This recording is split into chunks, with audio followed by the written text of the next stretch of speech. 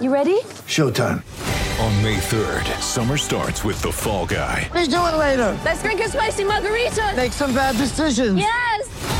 Audiences are falling in love with the most entertaining film of the year. Fall Guy. Fall Guy? Fall guy. That's what the poster said. See Ryan Gosling and Emily Blunt in the movie critics say exists to make you happy. Trying to make it out? Nope. Because I don't either. It's not what I'm into right now. What are you into? Talking. Yeah. The Fall Guy. Only in theaters May 3rd. Rated PG-13.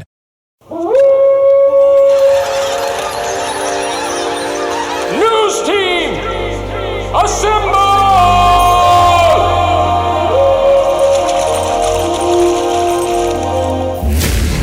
It's back and bigger than ever. It's the unofficial 40 from Soonerscoop.com. Now, here's the entire Sooner Scoop crew. Carrie, Josh, Eddie, and Bob. All right, we are back. Happy birthday, America. It's the July 4th edition of the unofficial 40 podcast from Soonerscoop.com. Appreciate you guys tuning in. Hope you have a safe and fun holiday weekend. Avoid work. Hopefully you're avoiding work on Friday as well. I think most smart people probably, you planners out there, I'm not the best planner, as Josh knows, but I guarantee if we had a corporate policy, Josh, to where you had to take off days to get them off, you would be that guy that in January probably would have taken this Friday off because you're just a planner.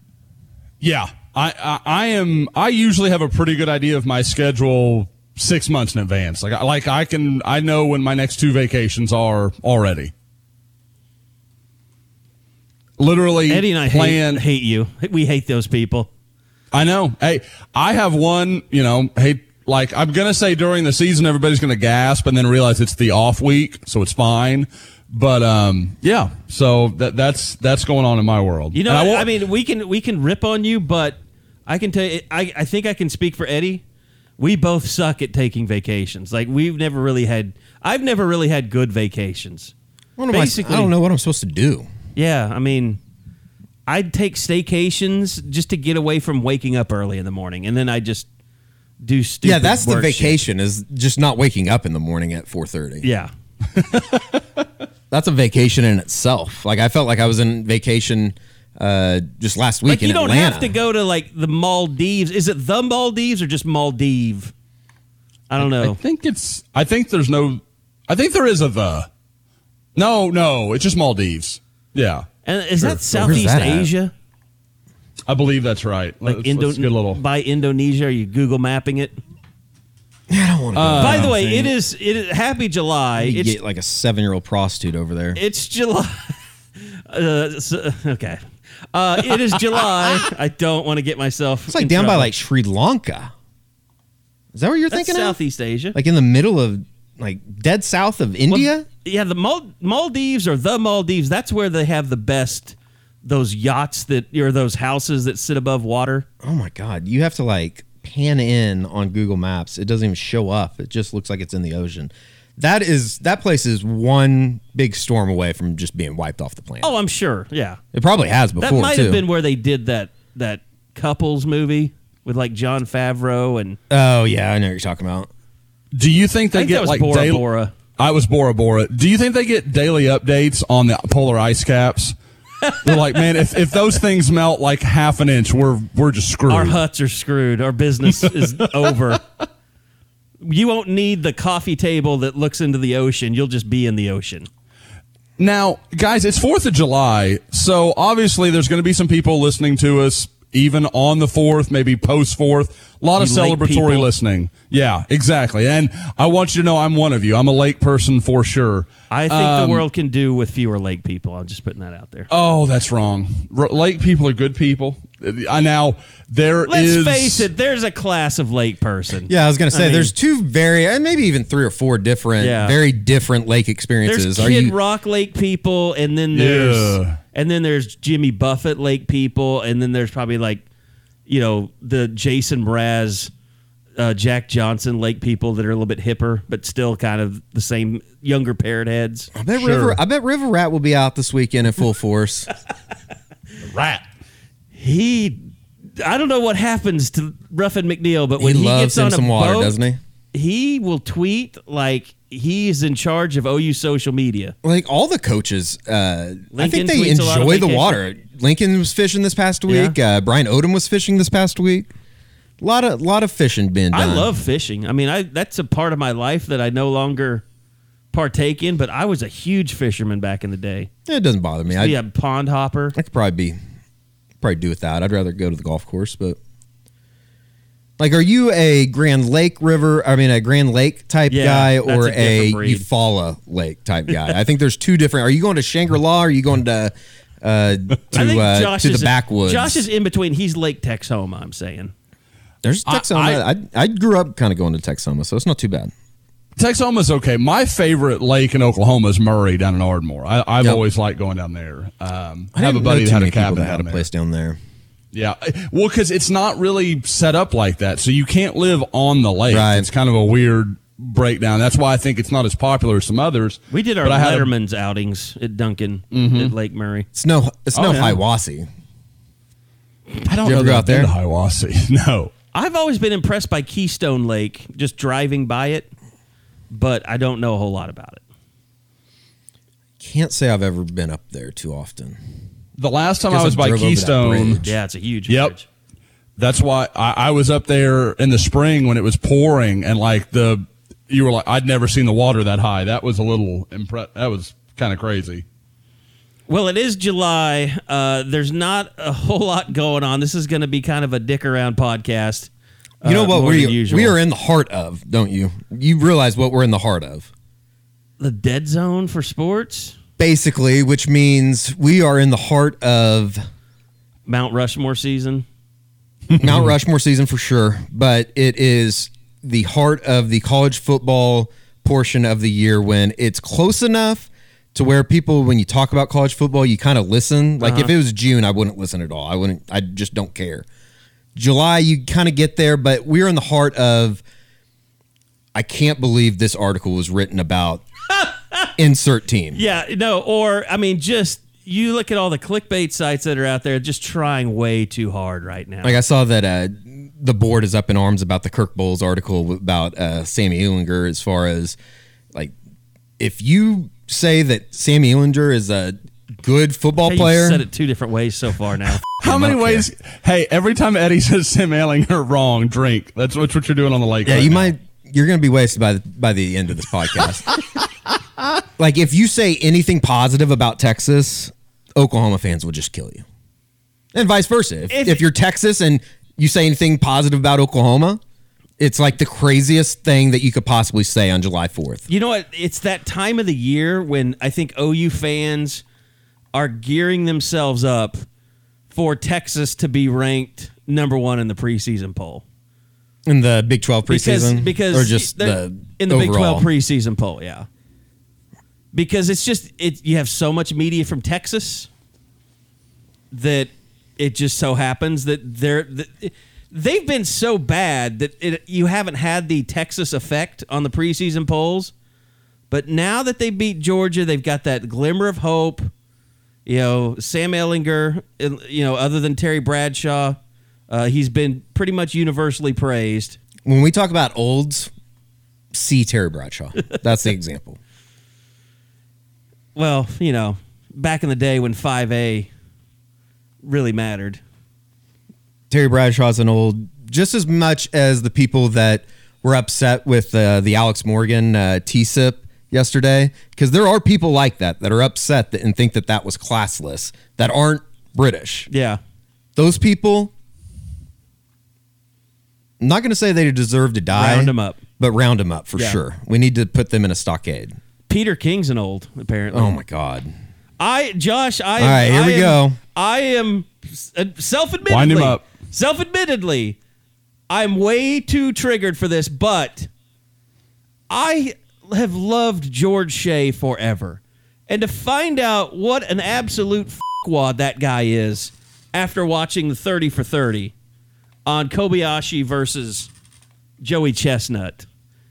And granted, it's hard to watch that damn contest because it's just disgusting with the wet buns all over everybody's faces.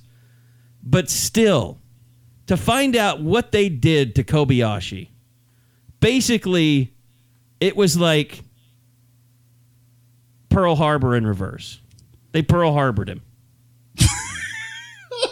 Wow. You literally just connected Peter King and the 30 for 30 all into one idea. That's like somebody that I saw on Twitter saying that the celebration yesterday was too much because the Boston Tea Party was an act of terrorism. I also saw somebody. Yeah, are we far enough away that Boston Tea Party and Pearl Harbor? No, somebody said, "Oh, is it still too soon? Yeah, is it still too soon?" Yeah. The other one that I really enjoyed was somebody had responded to Peter King and said, they said. He said the thing about the children going hungry and stuff. To highlight gluttony when we have such a hunger problem in our country. Somebody else followed it up and said, yeah, that's why when teams pour Gatorade on their coach, you know how many people could have been drinking that Gatorade? You know how many people die from dehydration a year? There's only millions of people in India that don't have water right now, but, he's celebrating Gatorade. It's so funny. But no, I was disturbed by that. It's just, Major League Eating is such a low rent, operation after watching that. Like, I remember we looked it up to find out. Kind of what you expected though, right? Like what you win if you win the hot dog eating contest, which if you go on that show Chopped on the Food Network, I don't know if there's any people out there that watch Chopped like I do. But like if you win the round to advance to the grand finale, you get $10,000 just for winning a round. Those people are creating food, though. But I'm saying the people that are the biggest champions in the world of competitive eating, they only get $10,000 for winning. That's too much. It's not too much. It's not nearly enough. It's too much money. You should win at least $50,000 for being because you can stuff your face faster than somebody else. Yes, those guys work hard to eat that much food. They do not. Oh my gosh, this is like calling. Didn't watch this. I had it on, but you didn't watch a little thing about me. Exercises that Joey Chestnut was going through. I heard them. They were disgusting. A fun fact about me: if you have subtitles in your show, probably not going to watch it. Kobayashi hasn't learned to speak English yet. And that's why he should have been kicked out of America. All right, this is Trump's America. That's a fire take right there. We speak English here, Kobayashi. That's right, especially on July 4th. But it is funny that that this came out and it's clear. I don't know how much that was played up because with documentaries you never know. It's called a documentary, but they're not really documenting anything. By the way, when's the quarterback? When's the Spencer Rattler QB1 coming out? That the unofficial 40 is supposed to, that we signed a waiver for. That's a good question. Usually it's like probably middle August, maybe something like that. By the way, did you see that? What the latest thing was with the Indy coach, the former Indy coach? Yeah. Impersonating a lawyer from California, like multiple felonies. Yeah, he might not be a very smart individual. I know that's breaking news to a lot of people. Did they announce what they're doing this next season? Yeah, they're going back, I think, to Indy, but without him. Yeah, so they'll have all this stuff documented. I believe so. Ooh, that'll be good. What if he's in his hot tub bragging about impersonating a lawyer? Definitely is going to have to sell that hot tub if he needs a lawyer. So, yeah, it's that time of year. And I guess my Kobayashi fake anger is over now. Yeah, 8 felonies. Did you guys like it? I thought it was a waste. I didn't understand why that was a 30 for 30. I thought it was great. I was really looking forward to it, and then it was just like Kobayashi sad. Roll credits. His mom died of cancer during the thing. Come on. What does it have to do with the competition? It was sad. How are you saying it was fake sad? I'm not saying it was fake sad. I'm saying, okay, he's sad. End of story. Like, that's not a story. There was no depth to it. Like, it was just like, oh, yeah, they have a rivalry, but they really seem to like each other, and there's no hard feelings at all between each other. George Shea made him sign basically a slave contract that controlled all of his competitive eating functions And then when he wouldn't sign it, some contract that was so one-sided, and he wouldn't sign it, he wouldn't let him compete anymore in the Nathan's Hot Dog. The guy that turned Nathan's Hot Dog eating contest into a nationwide spectacle. He basically told Michael Jordan, hey, NBA doesn't want you anymore. Yeah, but Michael Jordan's an athlete. That dude just eats. Kobayashi's trying to eat a lot. I don't know why All you guys sitting there cooking on your grill, Kerry thinks you're an athlete because you're going to eat 6 hot dogs today, and you can do it. Not to mention, I think you should eat 1 and give 5 away to starving children. Not to mention that low-rent organization that only gives you $10,000 for winning had international appeal, and they threw it away. I mean, like, the NBA is like starting a league in Africa. Major League Baseball is going to London. Your Cubbies are going next year. Not if they keep playing like the way NFL plays in London. What, is it more than 2 games a year now? I mean, does this surprise you, though? It's in Staten Island. Staten Island's trash. I've never been there, but I haven't either, but I can imagine the boardwalk is completely trash. I bet it's disgusting. Yeah. I'm not surprised by any of it, but it just I'm surprised that Nathan's has their name attached to such a low-rent operation. Doesn't surprise me at all. And I'm disgusted by George Shea. But at noon tomorrow, we'll all be watching, right? Isn't it at noon? Or I guess 11 here. 11 here. But Kobayashi's not in it, so why would you watch it? Joey Chestnut's going to win. And that's the other thing. From what I did see, Joey Chestnut is... Oh, he's a supreme douche. loser. Yeah. Like, he gives off that vibe that there's nobody more important in this world than Joey Chestnut. I will say, yeah, his arrogance for being who he is very unjustified. It's like, dude, you eat for a living, okay? Like, if we want to consider net worth, you're not even Jeff Gordon. I'd think say if we wanted to consider the most famous athletes, like where would Joey Chestnut rank? Like barely above like a middling NFL cornerback? No, not even that high. It'd have to be like a WNBA bench player. Like I would recognize Lisa Leslie before I would recognize Joey Chestnut. Oh, if I saw Joey Chestnut, I think I would recognize him. I don't know. I'd probably maybe more than Sue Bird or somebody. It would have like to be in the right setting. If I walked past him, like, you know, at the mall or something, which a place I haven't been in a long time, but I probably wouldn't realize who that is. But if it was at like an eating competition or something, I'd be like, oh, that's Joey Chestnut. I mean, think about the person that wants Joey Chestnut's autograph. That's the real loser. Oh my God, I can probably build you a exact bio of somebody that would. What would their Twitter bio say? That would start probably talk about the reality shows they love to watch. It would start location Staten Island. Probably. Something along the lines of proud husband, father, brother, and son. Maybe. One of those. And love I've seen Lee America. Greenwood 128 times. Oh, I talked about this morning. There's nobody that's worse in the world than the guy over the next couple of days that will tell you how bad America is, what's wrong with America, and oh, by the way, Lee Greenwood, that song's really not about how much he loves America. It's about something else. Or the Bruce Springsteen song. The Bruce Springsteen song it really apparently is anti-America. Yeah, but it's still a good song. But the Lee Greenwood, people are going to listen to it. The Lee Greenwood song, there's not one shred of evidence throughout that song that is anything but I love America. There's no hidden message in Lee Greenwood's song. What is it? What is the name of the song? God Bless the USA. God bless the USA. Is it No, Proud, it's to, be an American? Yeah, No, it's God Bless the USA is the name of the song. Hang on. 100%. I'm pulling up Spotify right now.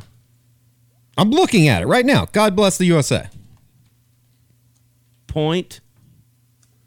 Eddie Radosevich. Let's see here.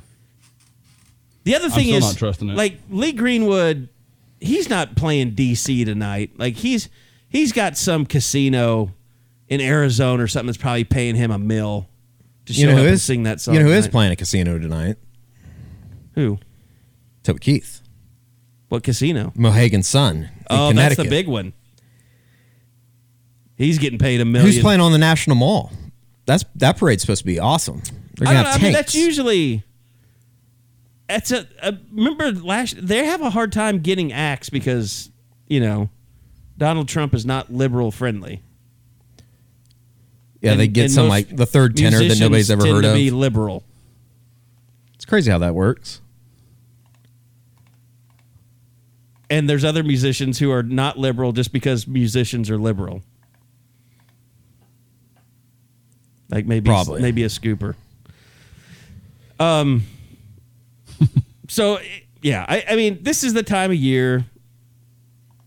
Everything that we can say about OU football right now is stuff we've already said. Because Eddie and I were talking about this, like, how many times can you talk about, this was his point, how many times can you talk about OU's defense? My thoughts on Oklahoma's defense are the same that they were in mid-May. April 14th. Yeah, or mid-April. Yeah. They need to be better. Nothing's changed. They need to be better. And I mean, there's no way Alex Grinch is like, oh, I feel much better now than I did after spring practice was over. No. There's nothing that has happened. I mean, other than, some freshmen that might be more impressive than you thought in summer workouts, you still have to get them out on the field, though, to see if they can do anything. Well, did you read what he's been telling Josh Eaton? Yeah. That was amazing. That's an amazing quote. He told me what it is, straight up. Oklahoma is hurting at defensive back. They're hurting on defense. Basically, he told me that there was not one person from the defense that could go to the NFL right now. And he's been pretty consistent that that's how he feels. Like, he hasn't been praising anybody in particular. I would say, Ronnie Perkins might be the one guy that got just universal praise during the spring. When you say that, Eddie? I Neville think so. A little bit. I think Neville in ways got, I guess, I don't know about Pub, but there's just so many question marks going into this season. And obviously, I mean, we're going to be in Dallas here in a couple of weeks, and that's going to help, I guess, to maybe get an insight into what's been going on this summer. But, I mean, outside of insert name, has really looked good working out with footwork guru down in wherever. Like, what? I mean, how much are you supposed to really take out of that? And they're in the same spot that they've been in for the last 5 or 6 years, as far as there's going to be some reason to think that they could be better, but until they actually do it, who knows? Dude, I've been working out with Chuck Gutt's Skills Handwork Champion Academy. Yeah, I'm glad you can catch tennis balls with your eyes closed. Can you fucking tackle somebody? Can you do that? We need to build a website with that academy. Just see who we get to sign up. Oh, I'm sure that there's people out there that pay hundreds of dollars to do it. Gary Murdoch's Handwork Academy. the Aaron Donald Knife Academy. Oh yeah, that was so ridiculous. It looks great. Can you imagine how many just I don't know, just charlatan trainers are out there with knives after seeing that, just cutting kids up? It's like, well, I'm trying to be like Aaron Donald. You're not Aaron Donald, okay? Let's get that out of the way. Exactly. Like, they're like, if you want to be Aaron Donald, this is what you got to do. Like, there's only one path to the NFL, and that's to risk your life and limb at 14. Oh, what we need to do, Eddie. God, this is like, I was talking about our YouTube channel, which is still in the planning stages. I would love to recreate Tom Amansky's defensive baseball skills video. Did you see Fred McGriff talking about it? Yeah, I played it this morning. It was really good. It's like one of the world's biggest unanswered questions. Like, why the hell did Fred McGriff do that Tom Amansky thing in his prime? Yeah, he was a very well-known player right at that time. Yeah, he had just become one of the better players in Major League Baseball, but it was because Tom Amansky helped him with his swing 6 years prior. and apparently fixed his swing. And so he just asked him as a favor, will you come down? And he booked a field. Like when it was in Chicago. I think they finished playing well, he was playing for the Braves. So they finished playing at Wrigley. Probably playing the Cubs, yeah. Yeah. And he just came over there after the game. He said, put on this T-shirt and this hat and just say this one line. And it was so it was so low rent. Like, who would have thought that would have been a commercial that played for 20 years, nonstop? I wonder what the biggest camp money grab is out there right now. Baker's. $200. I mean, Baker made a lot of money at that camp. That was at least a full day, and But he's you know out what? there interacting and doing stuff. It's better than some that don't even show up to the camp, you know? Yeah. I always thought like Wes Welker did a good job with his camps, being there. There was a one year when like Adrian Peterson couldn't do it, so they got like Jason White and somebody else to come out and do his camp. But I don't think the thing about Baker's camp is I don't think a lot of those campers are hurting for money. It had a definite rich white kid vibe to it. Probably. I don't know. Or a well-to-do white kid vibe. Is that racist? Well, were there a lot more white kids out there than black kids or Hispanic kids or Asian kids? I blacked out after somebody tried to step in front of my camera shot. Did we ever talk about that, Josh? Yes. Okay. Did we talk about it on the pod? I don't think we need to talk about it on the pod. I didn't know if you were aware. Yes, we talked about it. I am. I think everything. yeah. There's rules of etiquette. Everything is fine now. There's rules of etiquette. Everybody is friends. Everybody's getting along. We're good. But there was a media scrub. Why are you doing And Eddie that? takes It's no like shit. the no talk thing around your neck. You're telling me not to say anything. It's a gag order, Eddie. That's what it's called. I mean, Kinky. I think I would be more interested to go out and watch like Skip Johnson's baseball camp, I think, than another Baker Mayfield camp. They are having a elite camp right Yeah. now for Skip Johnson. I think that thing was like Mark McGuire it was like $500. Mark McGuire's kid was here. Yeah, is that the little kid? Like the little bat boy? I don't know. He would be older, wouldn't he? I think he'd be older. This must be Mark another McGuire's son. kid.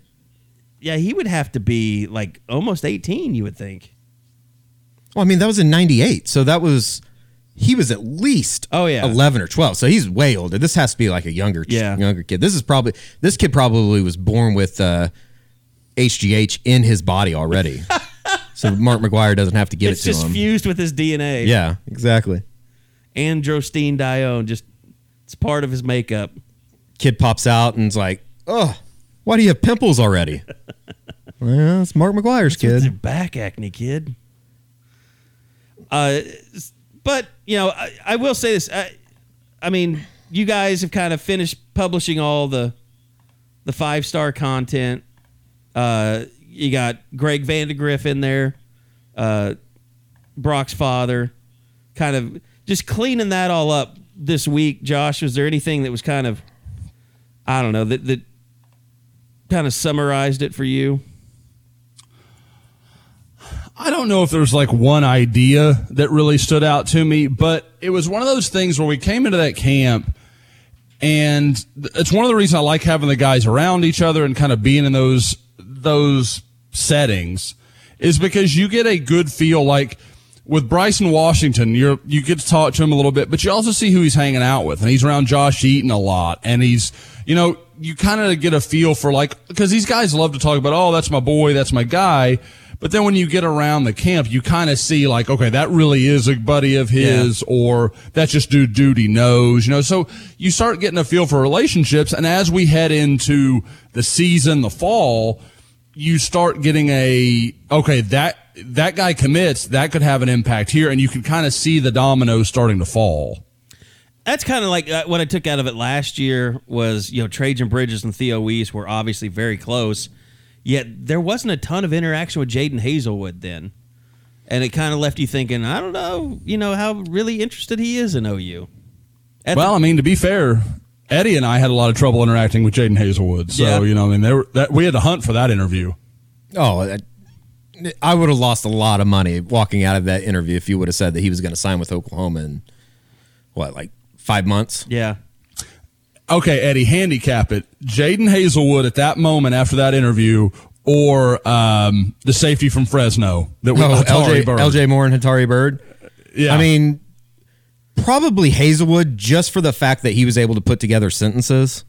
If you would have told me that LJ Moore was going to later go on to be pimp out his own girlfriend and pimp out a former OU cheerleader, I probably would have became closer friends with him. LJ Moore's probably living in Southside Oklahoma City. He's going to kill me one day. I'm going to walk out in my garage and he's just going to be standing there. I think he's been local. I mean, I need to get a security detail. Eddie, if you see a car when they flip off the lights, man, I don't know if you've seen Boys in the Hood and how these things work, but man, just be cool. That's why I never shine my lights at anybody. Yeah, I'm still turn around on me. I still live by that rule.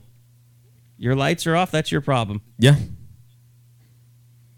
That's why I just stay in my own lane, But I mean, look, the 5-star is great. A lot of OU ties out there. The opening's been going on, and outside, I think the real thing that we might get out of the opening is just when you can see guys on the line with pads on. To me, that's kind of interesting. But, I mean, OU's best targets there are running backs, and I would say, and Josh, I know we talked about this before the pod, but I've always kind of thought the running back in these camp environments is the most other than watching Joe Mixon, just how amazing he was as a receiver. That was everything else that he was doing, tipping balls to himself and he looking out of it. Ridiculous. He was a running back that was the best wide receiver at that camp. That's why it was so impressive. 5-star national camp, yeah. But normally, who was the guy that got killed that was committed to Oklahoma at the first time? Greg Bryant. I mean, you watch him and you're like, wow, he's big. He really does jump in and out of cuts really well. I remember watching Leonard Fournette thinking he's kind of like Adrian Peterson, but not quite. I mean, you kind of get to size him up physically, but I don't know that you ever really learn a whole lot about somebody's running back ability at camps like this. Running back is the one position that I think the best you're going to get out of it as a camp is watching them go through drills, seeing their feet, how they move, how quick they are, all that stuff. You're going to get a better feel for that than almost anything else that's going to show, in a camp setting. Because even if you want to say, okay, you can see him as a receiver. Okay, fine. But you're seeing it in a setting where, okay, they reach for a ball and a swing pass or something. That's fine when you're not going to get hit.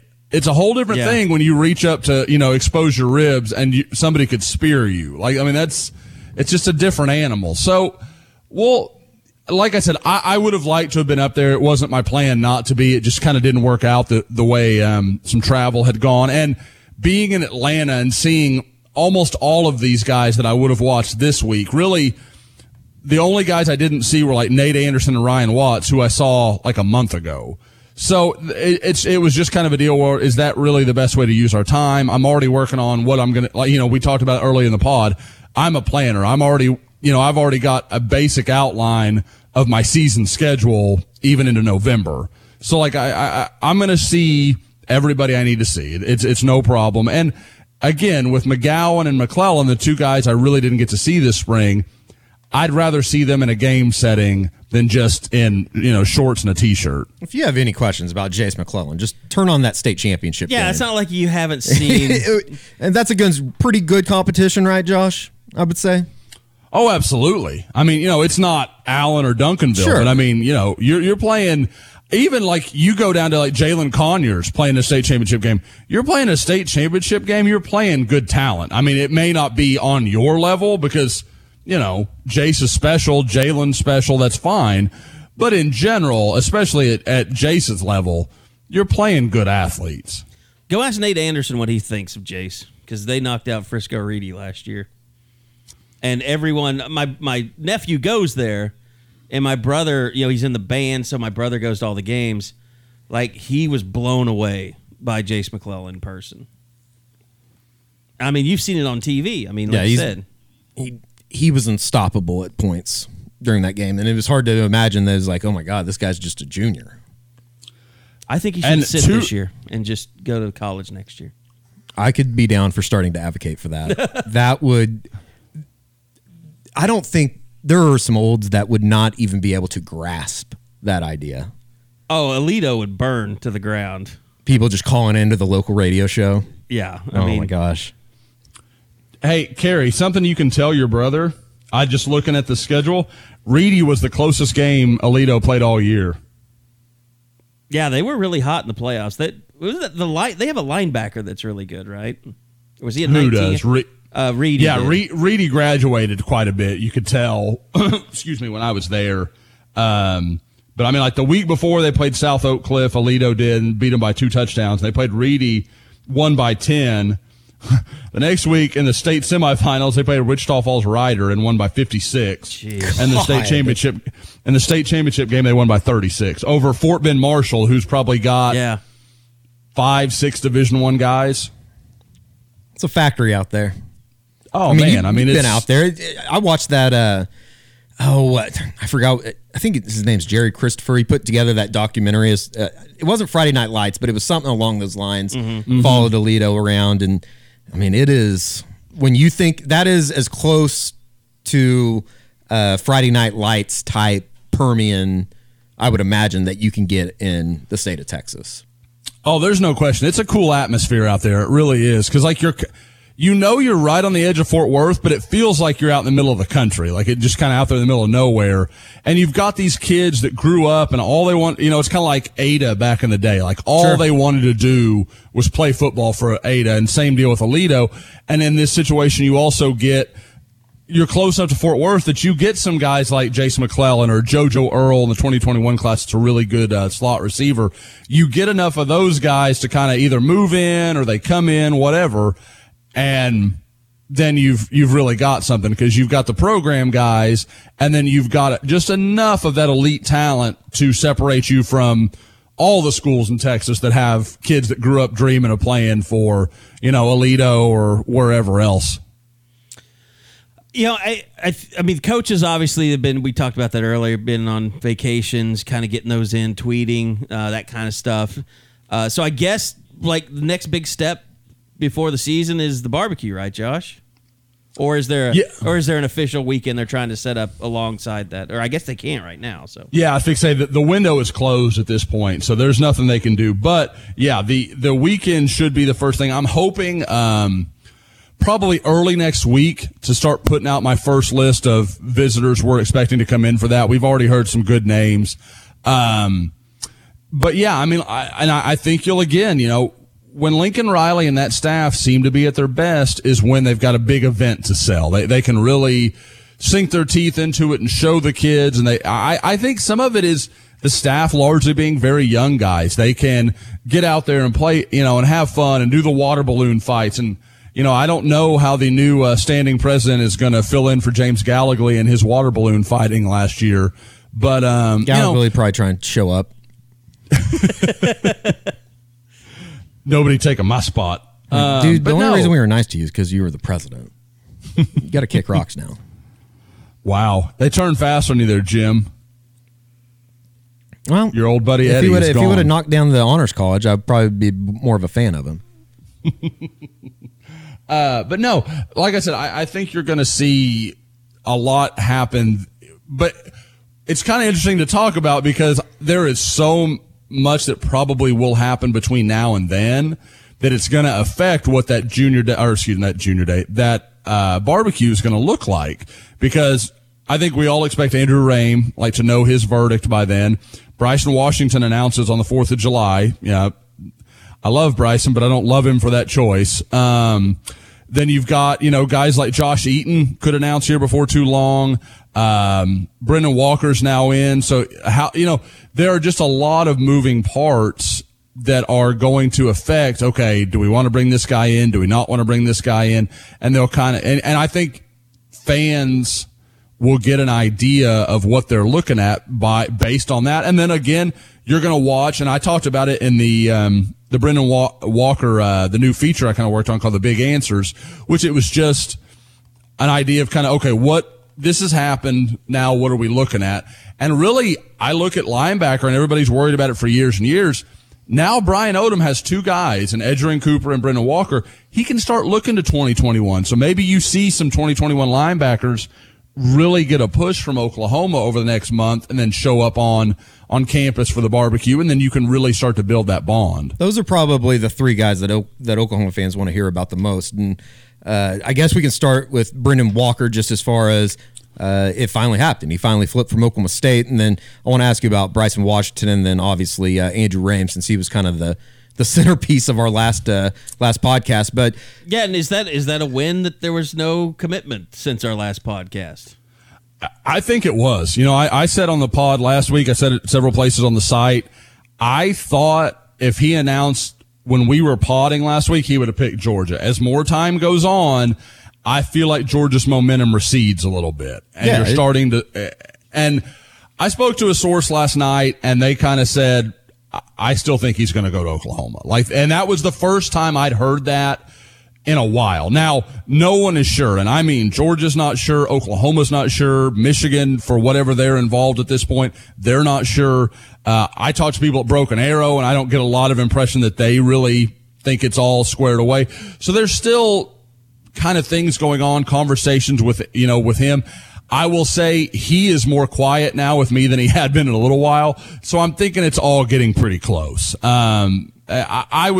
I said last week I thought it would be over by this coming Friday. I don't know that I'm there with that yet, but I do think we're getting down to the final probably 7 to 10 days. Well, it definitely seemed like, and from everything that we had heard in Atlanta, and then you come back and 24 hours later, we're recording that podcast 7 days ago.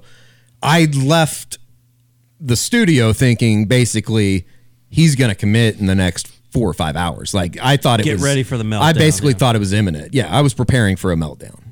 Guys, what I was hearing, just none of it. Like I said, the momentum was not on Oklahoma's side. Sure. And I think with Lincoln Riley and Bill Bedenbaugh and just Drew Hill, you go down the entirety of that staff, I think they've done a good job of just saying, hey, just take your time, no rush. They knew where they kind of stood, and I think they did a good job of just make sure you look at everything here. Don't get swept up in this pitch or that pitch.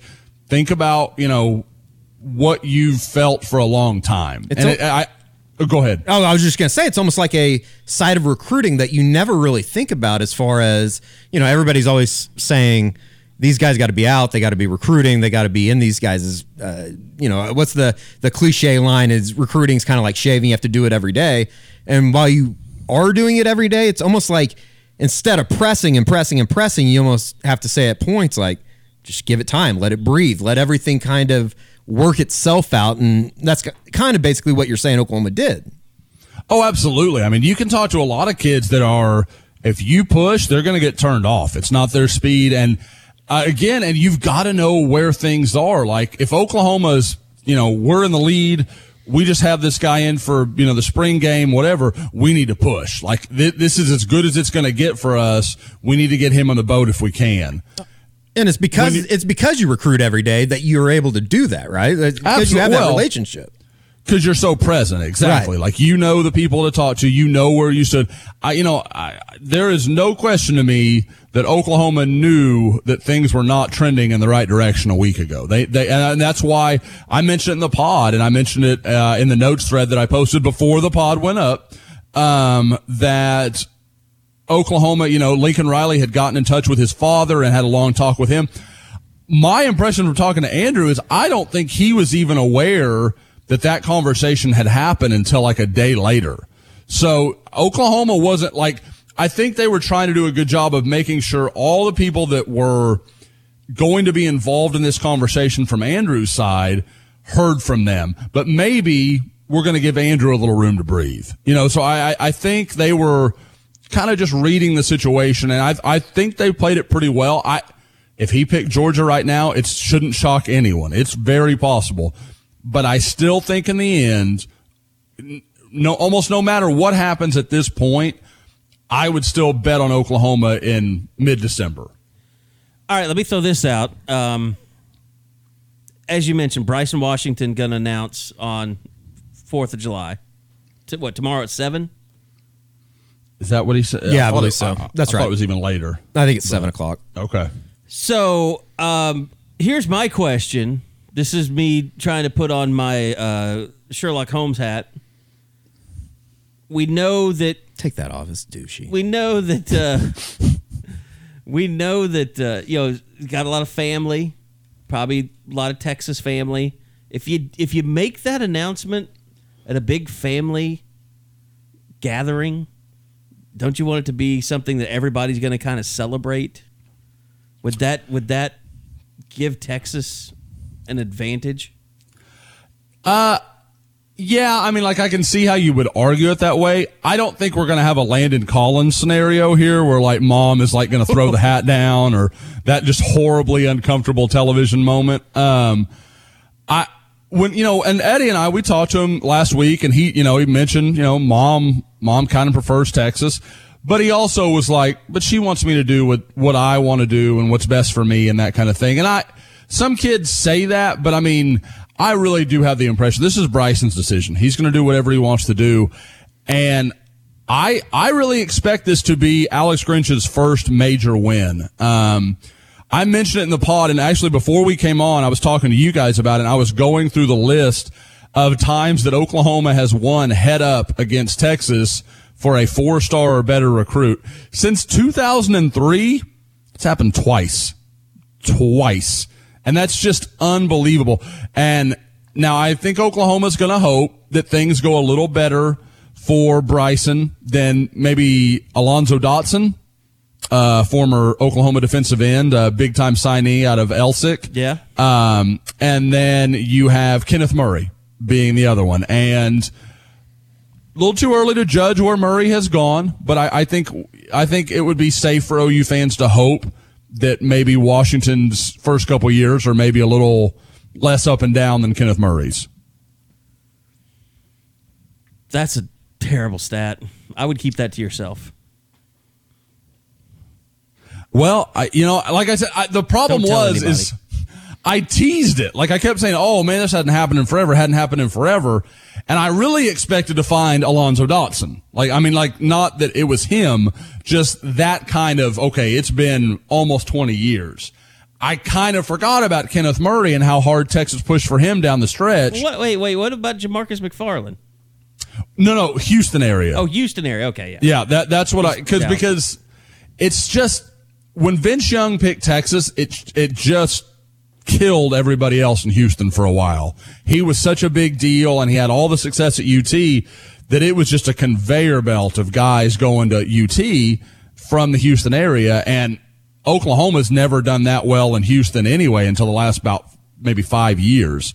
So, like I said, that was what I really wanted to look at, and now you've got, not two comparisons you're dying for. Nothing, like I said, Kenneth Murray it's an interesting conversation. But Bryson Washington's a guy that I'm sure Oklahoma is hoping can come in and make a pretty early impact. Now, that was Rame, Washington. You said there was a third guy, Eddie, right? Yeah, the latest commit in Oklahoma's 2020 class, Brendan Walker. Finally, I guess flipping, and I say finally because I think that there might have been some points there that you didn't really know what Oklahoma's situation was, but I think everybody kind of thought that this thing was going to end up how most in-state recruiting battles between Oklahoma and Oklahoma State have gone here over the last couple of years. Did Robert Allen have anything weird to say about this one? There was some type of veiled shot as far as it said something along the lines of when Oklahoma and Oklahoma's media members or something get involved, you usually see how it ends up or something like that. It was ignorant, is to say the least. Well, if we could all go to, Robert's class of Journalism 101, I mean, we could learn a lot there. Mm-hmm. But no, with Brendan, I don't know how anybody on Oklahoma State side of things could have felt really good because he makes the whole comment about, I feel good about Oklahoma. And I think it was Robert Allen that was like, he's done, blah, blah, blah. So I hit up Brennan just to verify, and because that's what we in media do. And he said, I feel better about Oklahoma State, but unprovoked, nothing from me. I just kind of asked him if he was done, and he goes, yeah, I kind of said, I feel better about Oklahoma State. I'm a little more confident where I am with them, but I'm not closing the door on Oklahoma. I'm still talking to them. Like, I still want to hear from Oklahoma. So from the very beginning of this, renewed connection to Oklahoma State, he was very clear that nothing had really changed with Oklahoma. He just felt better about OSU than he had. So that this happened, it kind of surprises me that it happened this fast afterward. But I mentioned it a few weeks ago in the pod, I had a feeling that Oklahoma was trying to decide what their numbers were going to look like. And I think once they got Edgerrin Cooper in, they kind of said, okay, we want to have Brendan, and we're going to let Brendan, we're going to see how other things play out. I still think Brendan could end up inside, or he could end up being the rush guy in this class. There's still some conversation about how that's going to play out. I would consider him a linebacker right now, because I know they still want to look at some rush guys. But if that doesn't go the way they want it to, I think they're more than comfortable putting him in that role. His senior film is going to be a lot of fun, and hopefully he can play the entire season, not have any injuries or anything, because just from talking to some people around the McGinnis program, they're basically going to say, all right, big boy, go find the football, make a play. You're basically going to be in the middle of the defense, go find the football, tackle. Just make your way through all these 5'8" You're going to be guys. better than a lot of people that you play against. Go make a play. There's not a lot of guys on any level. I mean, I don't care if you go Texas 6A. There's not a lot of dudes that are 6'2", 230 and can run. I mean, those guys that's why they're coveted. So, and like I said, I mentioned earlier, Grinch doing a really nice job with Bryson Washington. I think there's a lot of credit due here to both he and Odom, because they identified him. They knew that, I think sometimes Oklahoma gets knocked in state because they only offer a guy if he's got all the major offers already. And while Brennan's got some good offers, I don't know that you'd say he had anything on Oklahoma's level. I guess you could argue Texas. But there just wasn't there weren't those elite offers just rolling in for him. But Oklahoma saw a guy that could help them and could really answer a question. Where we've talked for a lot on the pod about, well, it's really hard on defense right now because you don't have anything on tape. There's nothing Alex Grinch can show these guys with guys in OU uniforms and say, this is what it's going to be. You're going to fill this spot. You're going to be here. He can't do that yet. So he's going off a lot of faith. And this is the kind of guy that has some athleticism, brings good things to the table. And because he's an in-state guy, he's going to be more inclined to buy what you're selling. So I like I said, 2020 to me is about finding the best pieces you can get, putting a good product on the field in 2019. And then I think in 2021, we start getting a real picture of what things are going to look like in recruiting, because I always think that first year is really tough, especially when you've made as many changes as Oklahoma did. And to me, that's what I think OU fans should be excited about, is that Alex Grinch and Brian Odom are finally recruiting to a system. The two positions that have been probably, you could say defensive end has been a struggle, edge rushers, but linebackers, especially after the last 2 years, and then secondary safeties last year more so than anything, but quarters haven't been great. It's just nice to know that they have coaches that are coaching to a system. They're younger guys. They believe in what they're doing wholeheartedly. Everybody's on the same page. That's got to pay off, compared to what the bleep show that was happening. Well, guys, we've talked about that going a couple years now. You just can't each year reinvent yourself. You have to be what you are. And I think people that are like, well, why isn't OU recruiting this guy or that guy or blah, blah, because they don't fit. And that's cool to go say, okay, best talent. And in the NFL, you can do that because you can turn over your roster in a year if that's what you really want to do. But in college, man, you have what you have, and it takes you at least 2 or 3 years to get the personnel that are going to fit your scheme. But Oklahoma, luckily, kind of already had the groundwork laid. But as we talked about forever, it seemed like Mike Stoops could never just commit to, okay, we're a 3 down.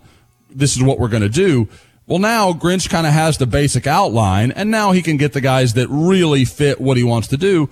And you're starting to see that with guys like Perrion Winfrey, the big long corners like Dante Manning and Ryan Watts. So you get an idea of what he's looking for. And if he can start to just turn the corner on the field, there are a whole bunch of elite guys that would love to buy into Oklahoma. It's pretty incredible, and I think you've seen it on the offensive side of the ball. And Brock Vandagriff might be one of the best examples, just as far as when you are able to get some success on one side, on one particular side of the football, it kind of becomes a snowball effect. And especially when you have a program and everything that goes with a school like Oklahoma, it just makes that pitch even stronger to guys. And I think that obviously they're going to need to turn it around on the field, and that's going to be seen if they can do that during the season. But if you are able to do that, and then you do get some highly ranked guys that are able to buy into the program and want to be a part of that, I just would think that pitch, you're not having to knock down some, I don't want to say negative recruiting, but you're not having to answer questions that maybe you would that maybe these guys are right now on the recruiting trail. Oh, there's no question. And also, Eddie, when you look at it, and we talk all the time about momentum and getting things going. Well, look at Oklahoma's in-state offers. Generally guys that are going to be more inclined to commit early. Ethan Downs, defensive end. Kendall Daniels, a linebacker. AJ Green, corner. Those are your 3 2021 in-state offers. If you could get those guys on board, then you start, because it's not just about, okay, they're good talents, because they all are. I like all 3 of those guys, to varying degrees. But you also get to say, okay, we've already got one corner in 2021. Rivals 100 guy from Arizona or wherever, we've only got one other corner spot left. If you want to get on this with us and maybe go compete for a national championship or probably make the playoffs 3 out of your 4 years here, then we need you to go ahead and do it. And it allows you you don't want to get into too high stakes of pressure, but you get to lean on the guy a little bit and say, hey, we've got you and 3 other guys, first come, first serve, and we've only got one spot. So, like I said, there is just a chance to build momentum when you can get some on-field, something on-field that you can sell, and then you get these other things starting to happen. Really, Big 12 Media Day is coming up July 15th. Oklahoma will be on that Monday. So that's the first chance we'll get in a while to talk to players. We kind of have an idea of what to expect that OU is going to take. And from what we've heard, doesn't sound like Jalen Hurts will be someone that is representing the team, which I think is only fair. I mean, he's not going to be named the starter until they're in camp. Everybody would like for him to be there. I think that'd be really good publicity for Oklahoma. There'd be a lot of, I think you'd have some national writers that would be more willing to this. I mean, probably Sam Ehlinger will be the biggest name, would you say, of all the people that'll show up? Eddie, your guess? Just trying to think of anybody else in the Big 12. Yeah, I would certainly think so. And let's face it, Sam Ehlinger is a fringe national award candidate. Jesus. I mean, watch what you say. There's going to be people that take this the wrong way, either side of it. Like some people think that he's the greatest quarterback of all time, and then there's other people that are surprised that he can complete a screen pass. Guess what, bitchers? You're talking to people who have covered the last 2 Heisman Trophy winners. We know what a real quarterback looks like. Well, I'm not saying Sam Ehlinger's doesn't have some good qualities. He's a tough kid. He will go back out there with a concussion because his coach makes him do that and play. But he's not special as a thrower. He's just a really tough, gritty quarterback that makes plays. He's a really good college quarterback. Yeah. I have no problem saying he's... And that's like, I think people think that that's like a bash on him if you don't say, oh, this guy's going to win a Heisman. It's like, I don't know if I'm there yet, but you know what? If Texas wins the Big 12, he's going to be in New York City, because that's the way that the Heisman Trophy is won these days. If you're at a blue blood and you do really well, if you go 11-1, 12-1, or 13-0, your team's going to get, your quarterback's going to get there, because that's all anybody cares about. We kept cutting Josh off, sorry. No, you're fine. For me, Ehlinger is like not the runner that Tim Tebow was, but a better passer. Like, he's somewhere in that ballpark. Yeah. And like I said, everybody, it's so funny because you'll see Texas fans, well, nobody's ever done this, this, and this. Well, there's like 17 criteria. It's like the stat I heard the other day about, it was like LeBron James, Oscar Robertson, and the guy that just signed for the Bulls. And it was like 17 criteria. The guy or whatever you're talking about? No, it was, it doesn't matter. But like, if you create enough criteria, you can make any guy fit into a conversation of, okay, this guy and Ted Williams are pretty much the same person. No, that's not the way that works. Yeah, because they play baseball. Nobody they both play baseball. Nobody who has ever started 34 games in their career has thrown for this many yards, rushed for this many yards, and thrown this many interceptions. And had a completion percentage between 62 and 62.5. Okay. The other part of that is the people that, he's not going to be Baker, or he's not going to be Kyler. Who is? Those are. I still don't think that people realize how good and successful these offenses have been, and it's not. And again, I said this last year, but I just want to caution everybody: don't expect that. It's think about, almost incapable to expect something like that. Think about it this way: Sam Ehlinger is running the offense that J.T. Barrett ran at Ohio State. It's not. It's an offense that lets you make some plays with your feet. It can create some big plays down the field, and it's as good a passing offense as you can make it as a thrower. And he can make it a good offense, but it's really it's just not the most explosive offense. There's a lot of misdirection. There's a lot of QB run game. It is not like what Lincoln is doing as an offense. Well, and I think a lot of that, and I guess this is probably just because, like, they would love to have Jalen Hurts run their offense at Texas. He'd be great for what, to me, Jalen Hurts would run a very similar offense. He'd be better in the run game. He wouldn't be as good of a deep thrower probably as Ehlinger has been. But he's not going to run that offense at Oklahoma. I mean, Lincoln Riley is not changing to Urban Meyer's offense. How good were a lot of those Ohio State offenses just because they had a really good running back, too? Yeah. Like, he took a lot of the pressure off of those guys. I mean, look what Ezekiel Elliott was able to do up there. Well, I mean, that's the thing. Like, they want to run. I don't this think Keontae Ingram is Ezekiel Elliott either. Yeah, where they pound you and then J.K. Dobbs is really good. They lull you to sleep and then hit you over the top. You've got to be good enough up front and have a back that's a difference maker to make that work. That doesn't just happen because you want it to. Yeah, I mean, that the one thing about Texas that's just weird is the running back thing. I mean, like, that they just can't do better than what they've done. Well, it was like once the states you went to find running backs. Like, they always had great running backs. And now the state's flagship program can't find. I mean, and again, I think Keontae Ingram's a pretty good back. I think he is. Yeah. I think he can be a comparable guy to Kennedy Brooks. Like, maybe not in style, but just like production. I think he's a similar level of player. But is that? I mean, that's not Ezekiel Elliott. That doesn't.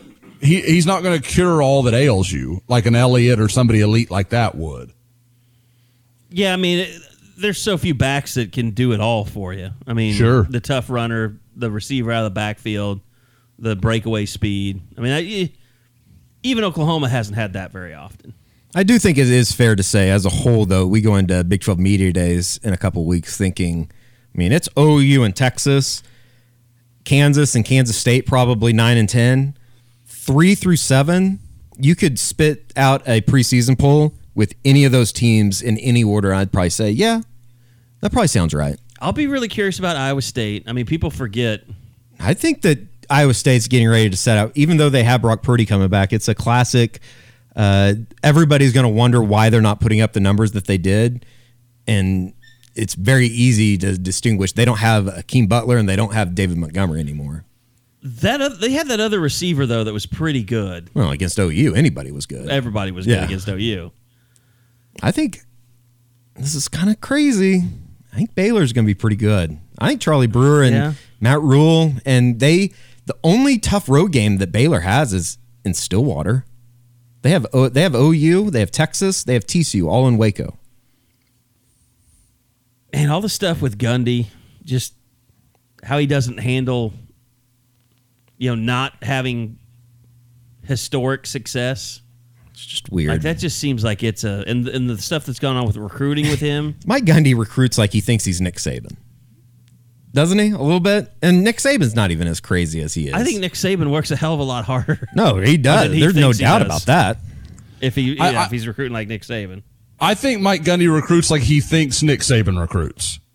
Like, Nick Saban just rolls his hat out there. No, Nick Saban's a dogged recruiter. That dude works all the time on it. Like, I don't think that's what Mike Gundy imagines Nick Saban actually does. Nick Saban was back in his office 2 days after hip surgery, working long hours. I mean, he's insane. It's like I said, he is. I mean, there's a reason he's the standard. And I mean, there are more than one reason he's the standard, but you cannot fault the guy's work. I mean, the dude is tireless. At what, like 65? I just heard Bagman, Eddie. Did you just hear Bagman? I don't think there's any doubt that the Bagman. I don't want to be accusatory, but yeah, just it seems to be there's growing sentiment in college football that everybody's doing it. Yeah. Some people are doing it on a completely different playing field than others, and I think that for the most part, you could say that 12 of the 14 in the SEC are probably doing it. They have 14. Is that right? Yeah, 14. Yeah. But Vanderbilt is not, and probably, I don't know. Vanderbilt probably is. I mean, they're basically just cheating in baseball. Yeah.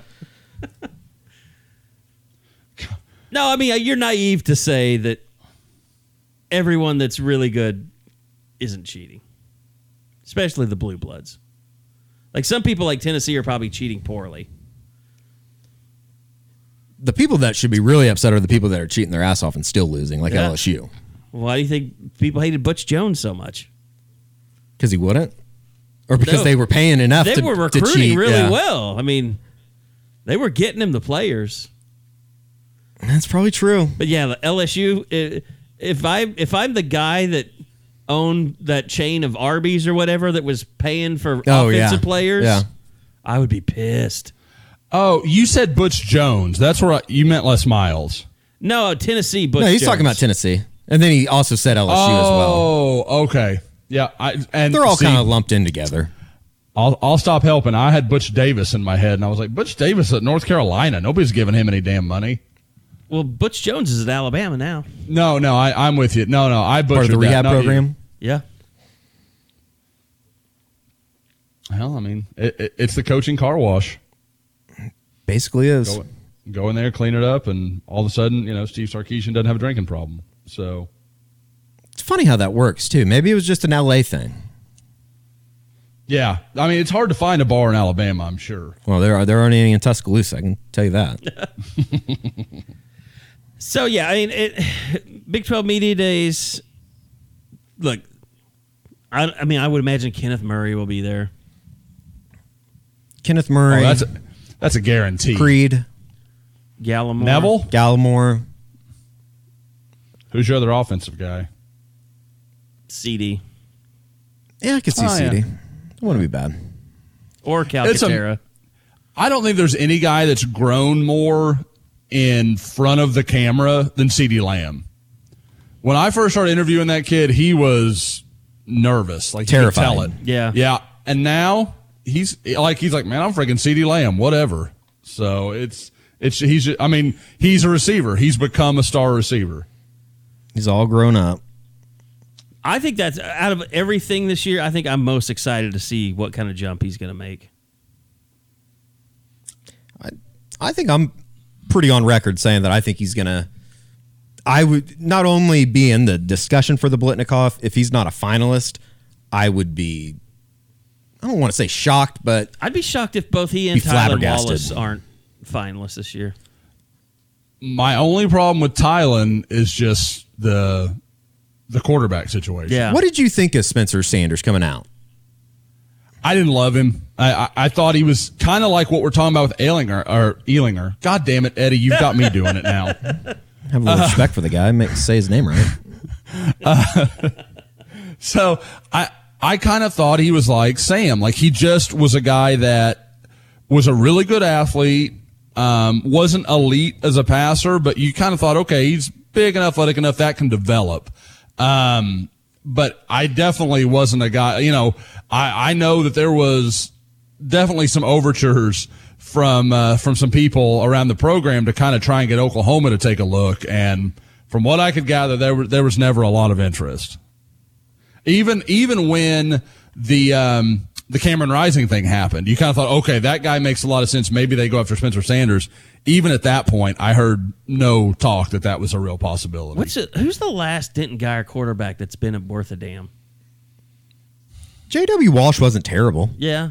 I mean, if he wouldn't have had that foot injury. Let's say, a star that became a starter. I mean, seems like those guys all grow up playing 2 or 3 years down there. I mean, Sean Robinson's terrible. Yeah.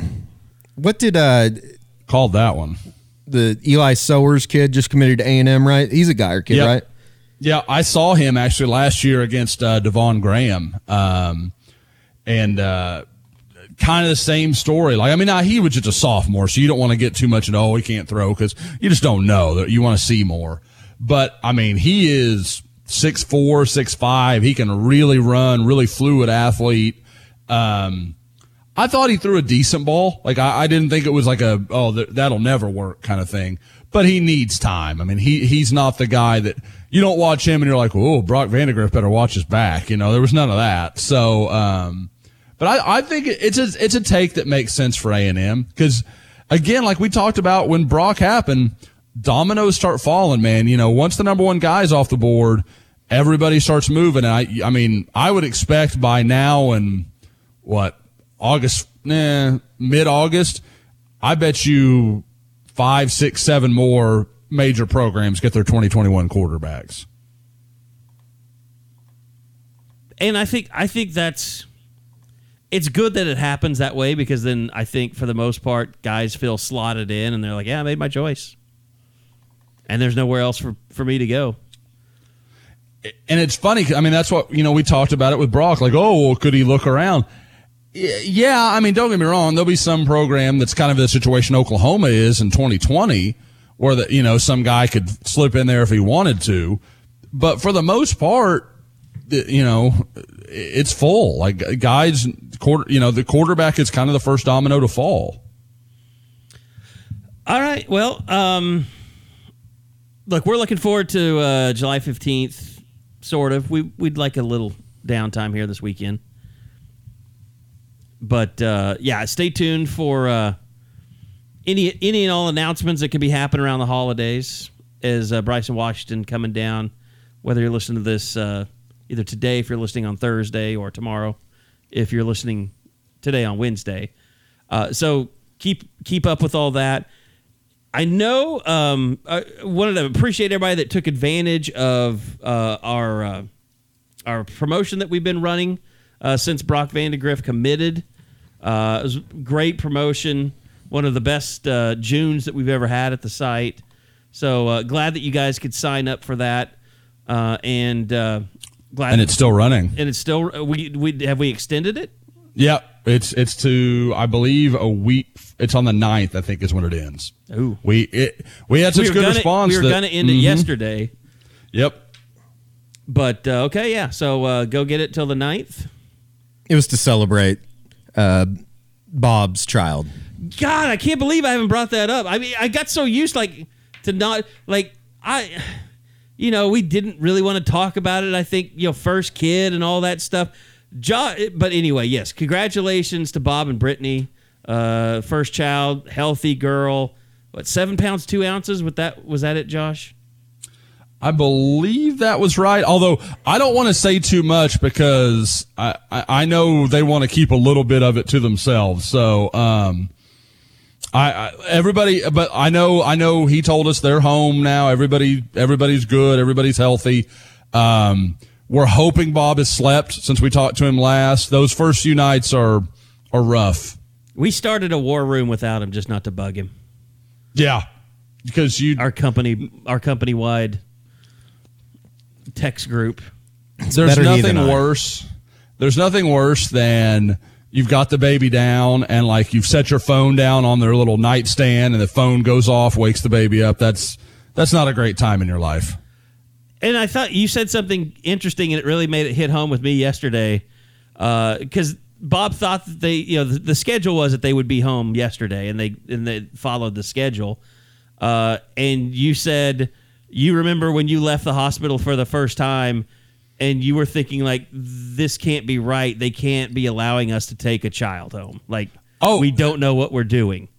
Tiffany and I both were like, what? Like, cause you kind of think there's going to be this big, like, all this circumstance is going to be this, like, and before you go, let's talk about this and this and this. They're just like, all right, your doctor said you're good to go. Yeah, we're going to roll you down. Tiffany's going to hold the baby in the wheelchair.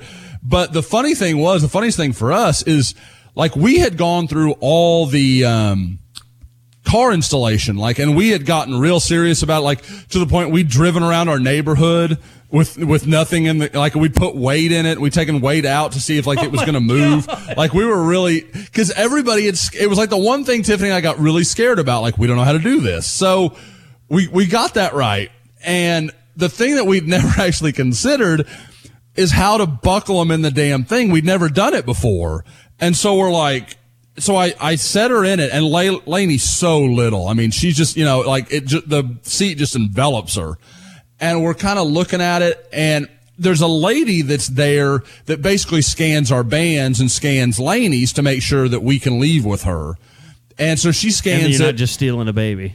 Yeah, exactly. No, I mean, like, all the floors of the hospital, like, you have to go through this whole series of, okay, scan this, just to make sure that babies go home with who they're supposed to.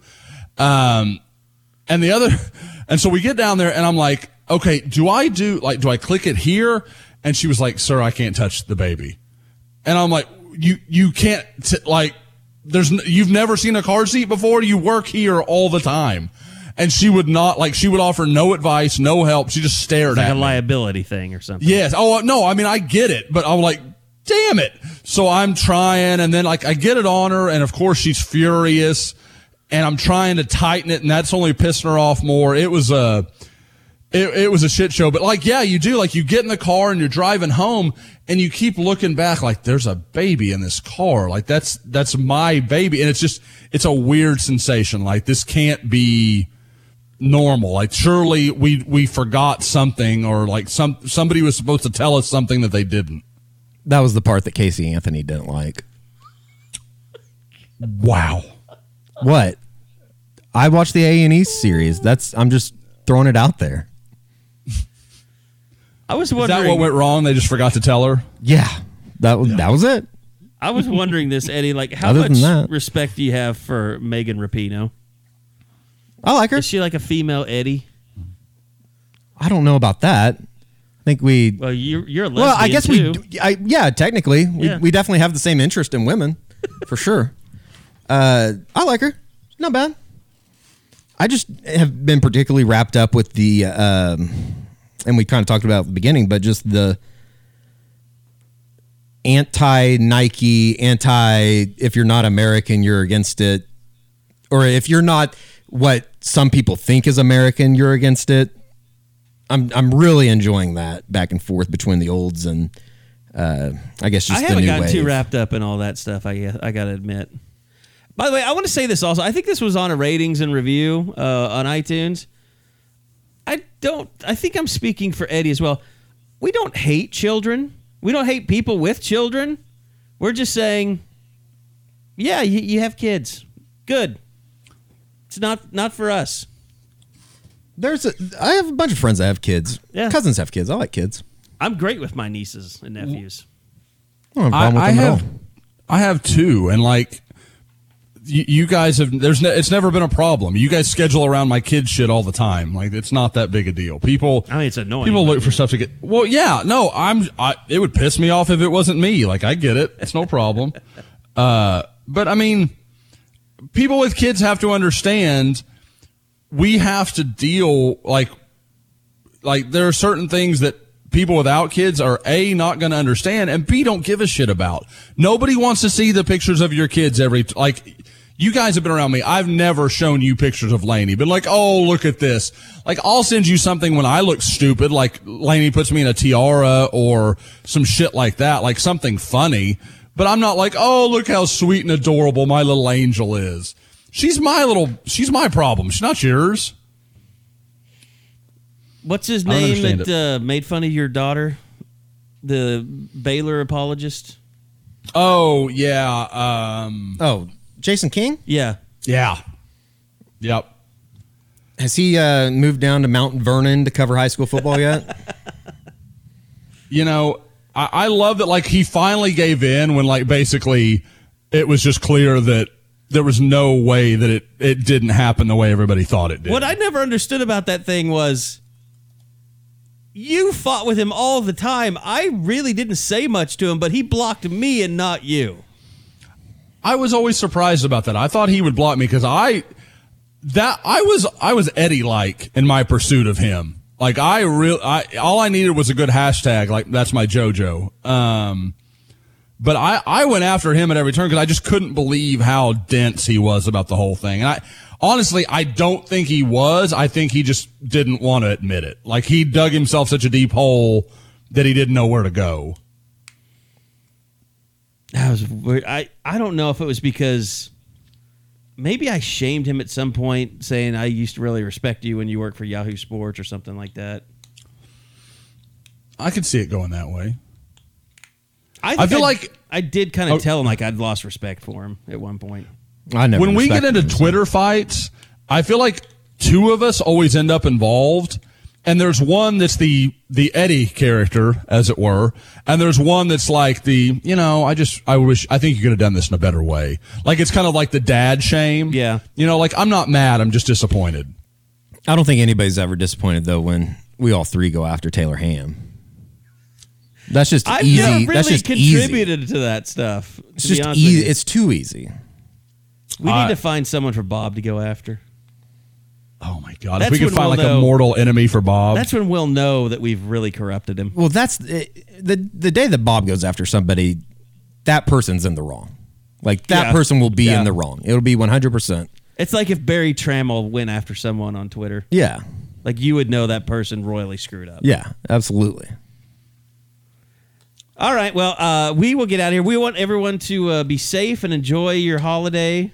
I'm sorry for those of you, Eddie, who have to work on Friday. Just unbelievable. Unbelievable. Enjoy your holiday weekend. At least it'll be 3 out of 4 days for most of you. It's just the waking up early that's going to suck on Friday. So thanks to everybody for listening. Don't forget, the special, Josh, what is the promo code? Is it Scoop 20? It's Boomer 2019. Boomer 2019. You can get, if you sign up for just a month, you just want to try us out, we will give you up to fall camp for free. So basically you get all of July for free. And there's been a lot of recruiting news lately for you to get. If you sign up for a year, we'll actually give you basically an extra 6 months for free. So it's a great promotion coming up. I don't expect the big, like if you're waiting for like the big gear promotion, I don't think that's happening this year. So I could be wrong. I think instead of that this year, we're going to actually send you a freshman girl from the Adams Tower. No, we're not. It's part of the new Born Initiative. How many oh my God. Creepy. So it's a boy, a male. Yeah, that's not going through Rush, but is smart because he's a National Merit Scholar. So good for you. All right. That will officially do it for this edition of the Unofficial Podcast. Congratulations again to Bob and his wife Brittany on their new baby. So new mouth to feed around here. So go sign up for Sooner Scoop. We'll see you guys next week right back here on the Unofficial 40 on Soonerscoop.com podcasts.